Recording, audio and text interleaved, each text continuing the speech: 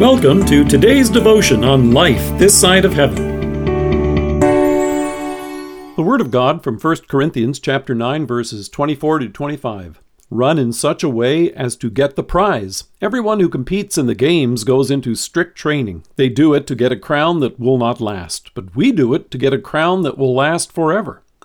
Every spring on the last Monday of May, spectators from around the world watch an historic race.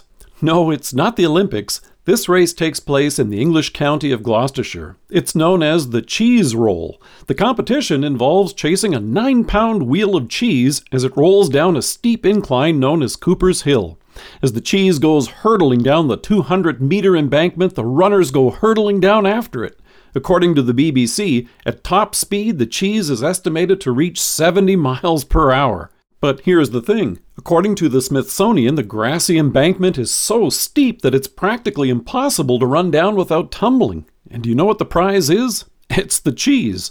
In Paul's day, the Isthmian Games were held near Corinth every 2 years. They took place in the year before the Olympics and the year following. And just like the Olympics, athletes would gather from all over Greece to take part in it.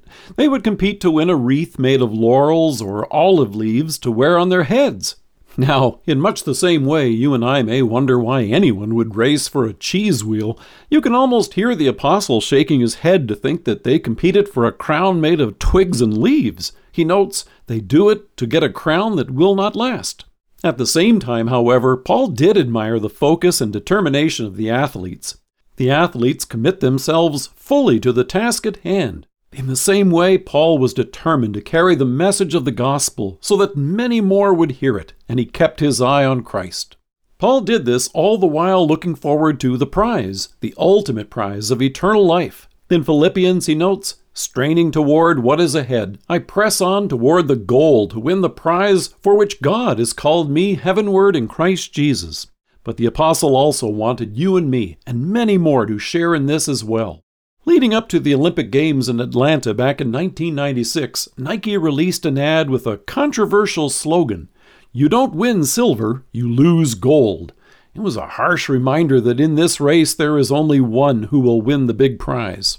It's easy to see life this way, lose our focus, and find ourselves chasing after those things that don't really last. It often includes doing whatever it takes to climb over the next guy to get it. Even after the cheese roll in 2018, the winner remarked to the BBC, "The kid next to me was pulling my shirt all the way down." Is it any wonder then that we often refer to the relentless chase after power, prestige, and things as the rat race?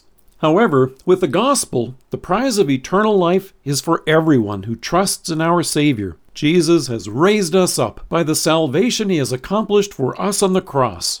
In love for you and me, and wearing a crown of thorns, Jesus hung on the cross to bring us the forgiveness of sins. Crossing that finish line with the work of our salvation complete, he cried out, "It is finished." And bursting through the ribbon, Jesus emerged from the grave 3 days later to assure us of the resurrection to eternal life. Focused on this victory, Paul exclaimed in 2 Timothy, "Now there is in store for me the crown of righteousness, which the Lord, the righteous judge, will award to me on that day, and not only to me, but also to all who have longed for his appearing." Instead of chasing cheddar or any of the other prizes in this life that don't last, you and I can say cheese.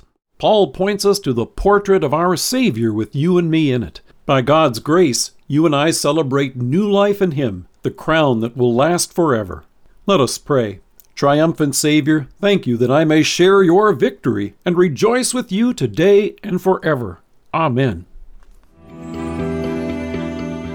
Thank you for joining us. If you're listening to us by podcast or on Alexa, we invite you to browse the resources that are available on our site at lifethissideofheaven.org.